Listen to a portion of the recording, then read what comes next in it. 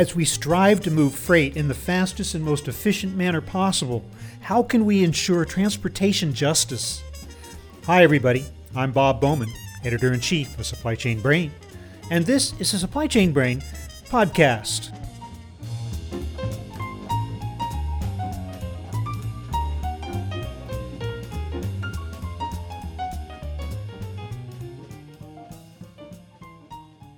For all the attention that we place on the movement of goods from producer to consumer, we rarely if ever think about the people and neighborhoods that lie in their path.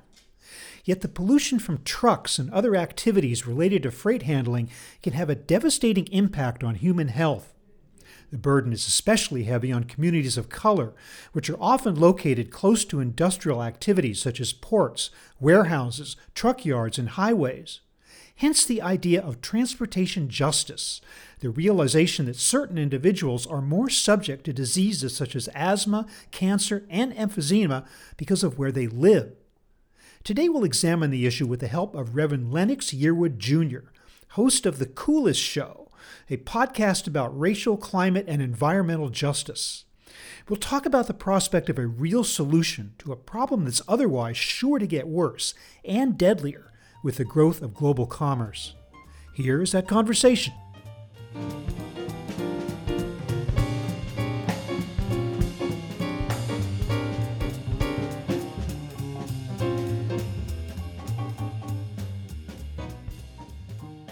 Reverend Lennox Yearwood Jr., welcome to the show. Thank you for having me. What do you mean by the term transportation justice?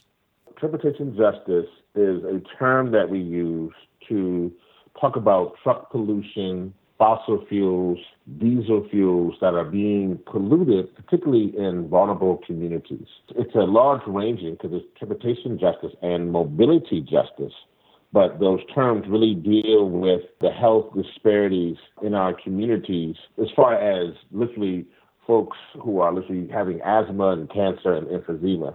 And many people believe that transportation justice also means, and I believe this as well, it means racial, climate, and economic justice.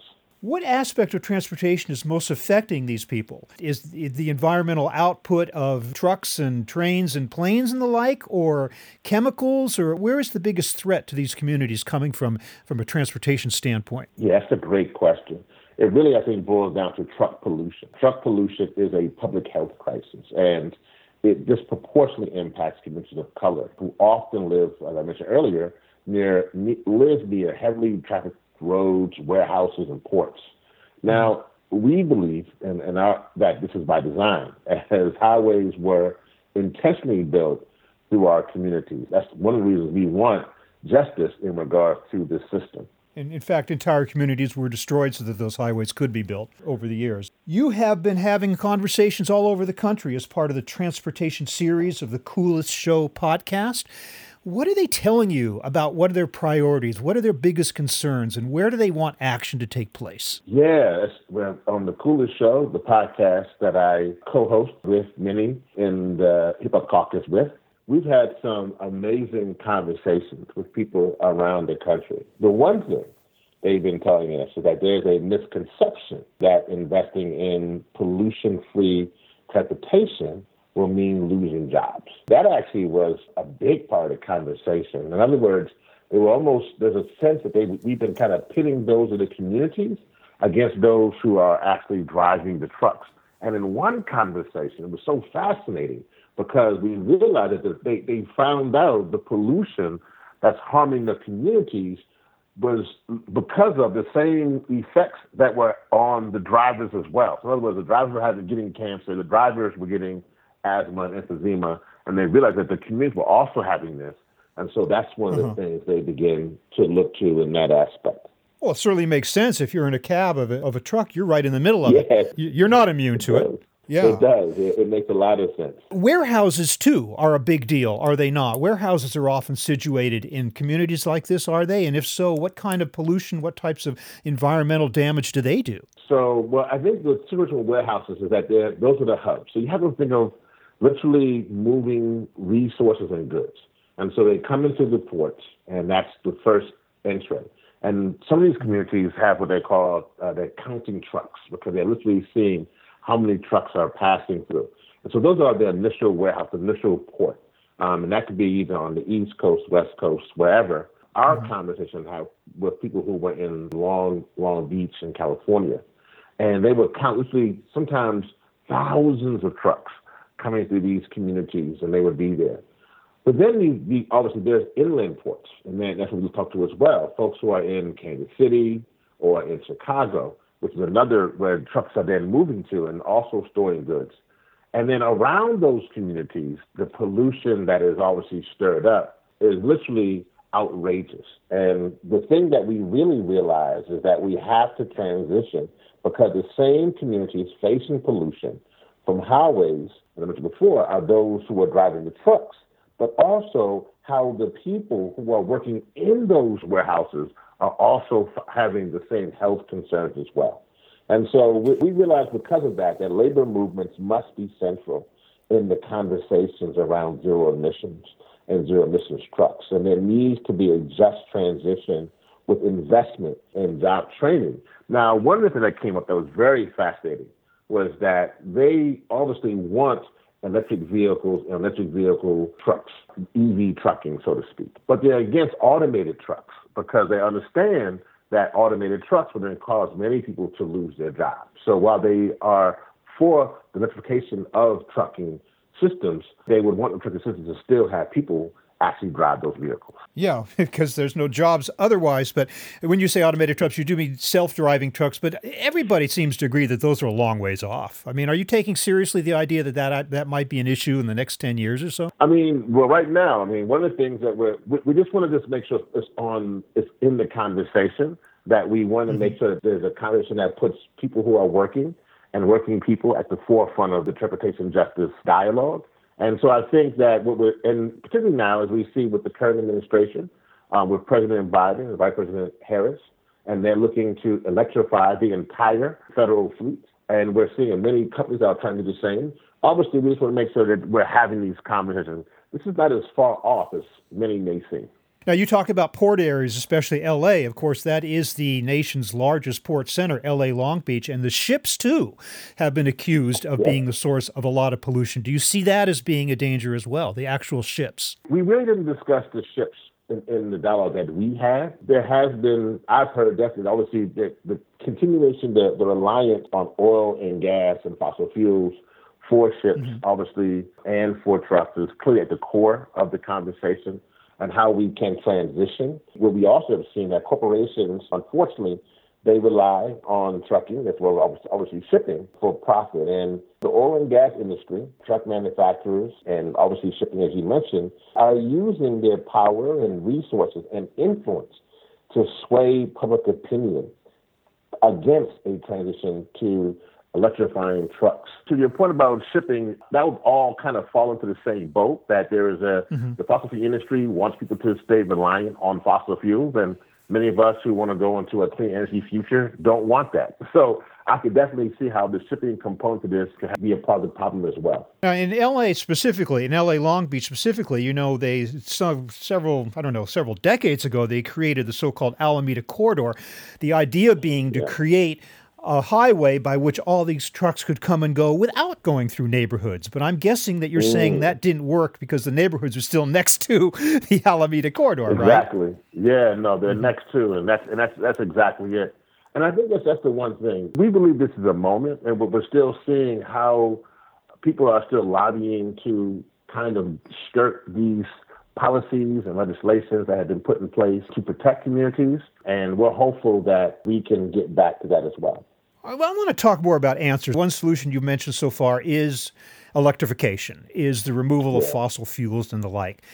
But there's still going to be a concentration of these facilities in these neighborhoods. And it seems to me that you're still going to have traffic, you're still going to have noise, you're still going to have people unfairly disadvantaged by their proximity to this kind of industry. Are there other solutions that you're proposing that can create true transportation justice and true climate justice for the long term? Well, one, thank you for us having the conversation. I think that's one that's very important. I think for too long we haven't had this conversation, and the issue of transportation justice wasn't at the forefront of even the climate movement and environmental justice movement. I think it was somewhat siloed. And so I think more people are now having that conversation and realizing that we need to find solutions. I think one of the clear-cut solutions now is in policy and the Biden administration.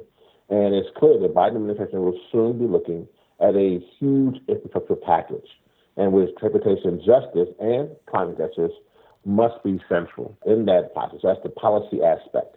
I think also in regards to the states, I'm not sure if California is in this, but I do know that 15 states have signed an MOU to work toward a zero emissions goal. And we just need to keep working at the state and local level, just pushing up the officials to get over that finish line in this aspect. But ultimately, I just think that we have to just chart a path forward in regards to the economic and health crisis brought on by COVID, which we see now, which is escalating the situation. And I just feel we should just invest in the transition to electric trucks and the infrastructure in our communities as a source of local jobs, cleaner air, and just a brighter future for all families.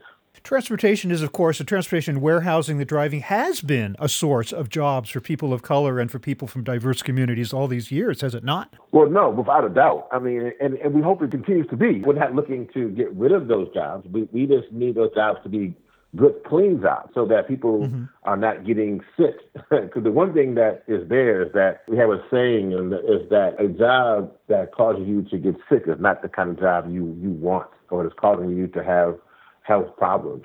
We want jobs that allow for people to do the job. We need to be American job focused, particularly in this country. But we also need those jobs to be safe. And I think that when they're literally breathing in toxic fumes for 9 and 10 hours a day, that doesn't seem to be a great answer for a good job. And so we just want to transition that. I think those who are working in the warehouse, and we're so happy that one of the interviews we had was with folks who are within the warehouses in Chicago. And they were talking about literally just the need to just create places and spaces where they can have clean air in that aspect, particularly on the back of COVID-19. And so I think that that's what we're looking for. And we really believe that as we transition to the electrification of trucks and other vehicles in those fleets, and also those vehicles that are in the warehouses as well, that I think that creates just a better environment and a more healthy environment for those workers. And that's ultimately what we want. We want a cleaner society, and we definitely want a cleaner workspace for those who are working in those warehouses around the country.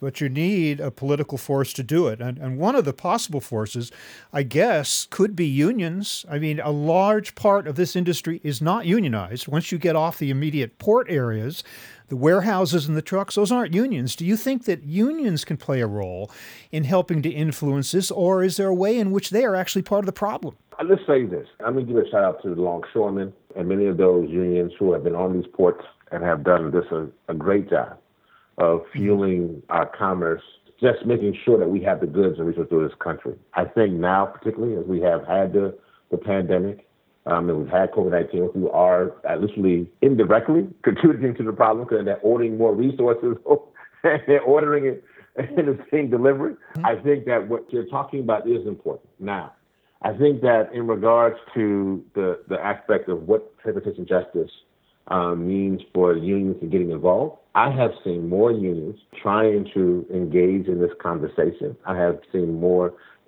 people approaching this as they call it a blue-green conversation, meaning from unions and also from climate. And I think that that's encouraging. And I do think that it will take the communities that we're talking about who are most impacted by the pollution that is hurting them in their communities, but it will also take those workers to come together. This is a very unique situation in regards to what's happening with our ports and our warehouses and just literally how we're moving goods back and forth throughout our country. And I do think that this is an opportunity for us to come together. Now, anything with economics and the economy and those kind of things obviously creates some dynamics that folks have to work through because it's always about resources and money and infrastructure. And so I think that we are just hoping that everybody can come to the table, understand the importance, again, of the health crisis that is being put forth by this issue of truckings and ships and everything else being fueled by fossil fuels, And I think if we understand what's also at stake long term, it's the overall climate situation, I think that we should hopefully find solutions to what we're dealing with. But I am not going to sit up here and say that we're there now. I'm not going to say that we're in a position that we're going to move that forward. But I am saying that I am very encouraged by what I'm seeing from both those who are community activists to those who are in unions and even in politicians looking to move the issue of mobility and transportation justice forward. But the question is always when, because you are proposing such a huge undertaking that has to go forward on so many fronts with so many people beyond these neighborhoods on a nationwide effort that involves businesses, unions, environmentalists, politicians. So how long do you think it would take to get to the point you'd like to get to? I mean, I know you're not putting a deadline on it or something, but reasonably, how fast can we make these changes happen if people actually do wake up? Well, again, I think people have to wake up. Again, I think people need to understand the real issue that truck pollution is a public health crisis. It affects communities of color who live near these heavily trucked and trafficked roads and warehouses and ports. And so it's a real issue, and people are dying. And so there are people who are losing their lives because of this, who are getting cancer and emphysema and asthma, and they're losing their lives. So we have to just have a sense of urgency when we're dealing with this. We have to solve it, but we can't bring people back who died. I can't go back and say, well, we fixed the issue. We redirected the highway. We've got the vehicles to be EVs now, and you can't bring them back. So I think that we're hoping that politicians, particularly in the situation, understand the sense of urgency that there are people who are getting sick and they're dying. And that's it. And so I think that the bottom line to it is that while there is no right now current line in the sand, so to speak, as you would say, of when we need to see these things to move forward, hopefully, again, we're hoping that the Biden administration definitely moves forward on that huge infrastructure plan to include this. But ultimately, what we're saying here is that the situation is dire and one in which needs to be fixed because there are folks who are literally being impacted by the pollution, and that needs to change in the 21st century. When we have better solutions, when we have better technology, and we have just better vehicles that can literally limit the exposure to that kind of pollution. Reverend Lennox Yearwood, thank you so much for being with me today to outline these crucial issues that have to go forward. I'm going to link in the show notes to the coolest show, the Think 100% podcast about environmental and climate justice solutions and realness from the Hip Hop Caucus, of which you are president and founder. Again, I really appreciated your speaking with me today. Thank you so much. Thanks for having me.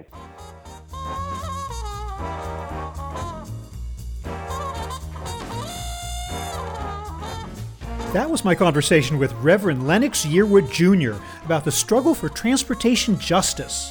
We're online at www.supplychainbrain.com, where we post a new episode of this podcast for streaming or downloading every Friday. You can also read my Think Tank blog, watch thousands of videos, and access all of our other content, including the digital edition of our magazine. Look for us on Facebook and LinkedIn, and follow us on Twitter at SCBrain. You can also download or subscribe to the podcast on Apple Podcasts. Got any comments or suggestions on this or any episode? Email me at rbowman@supplychainbrain.com. Stay well, and see you next time.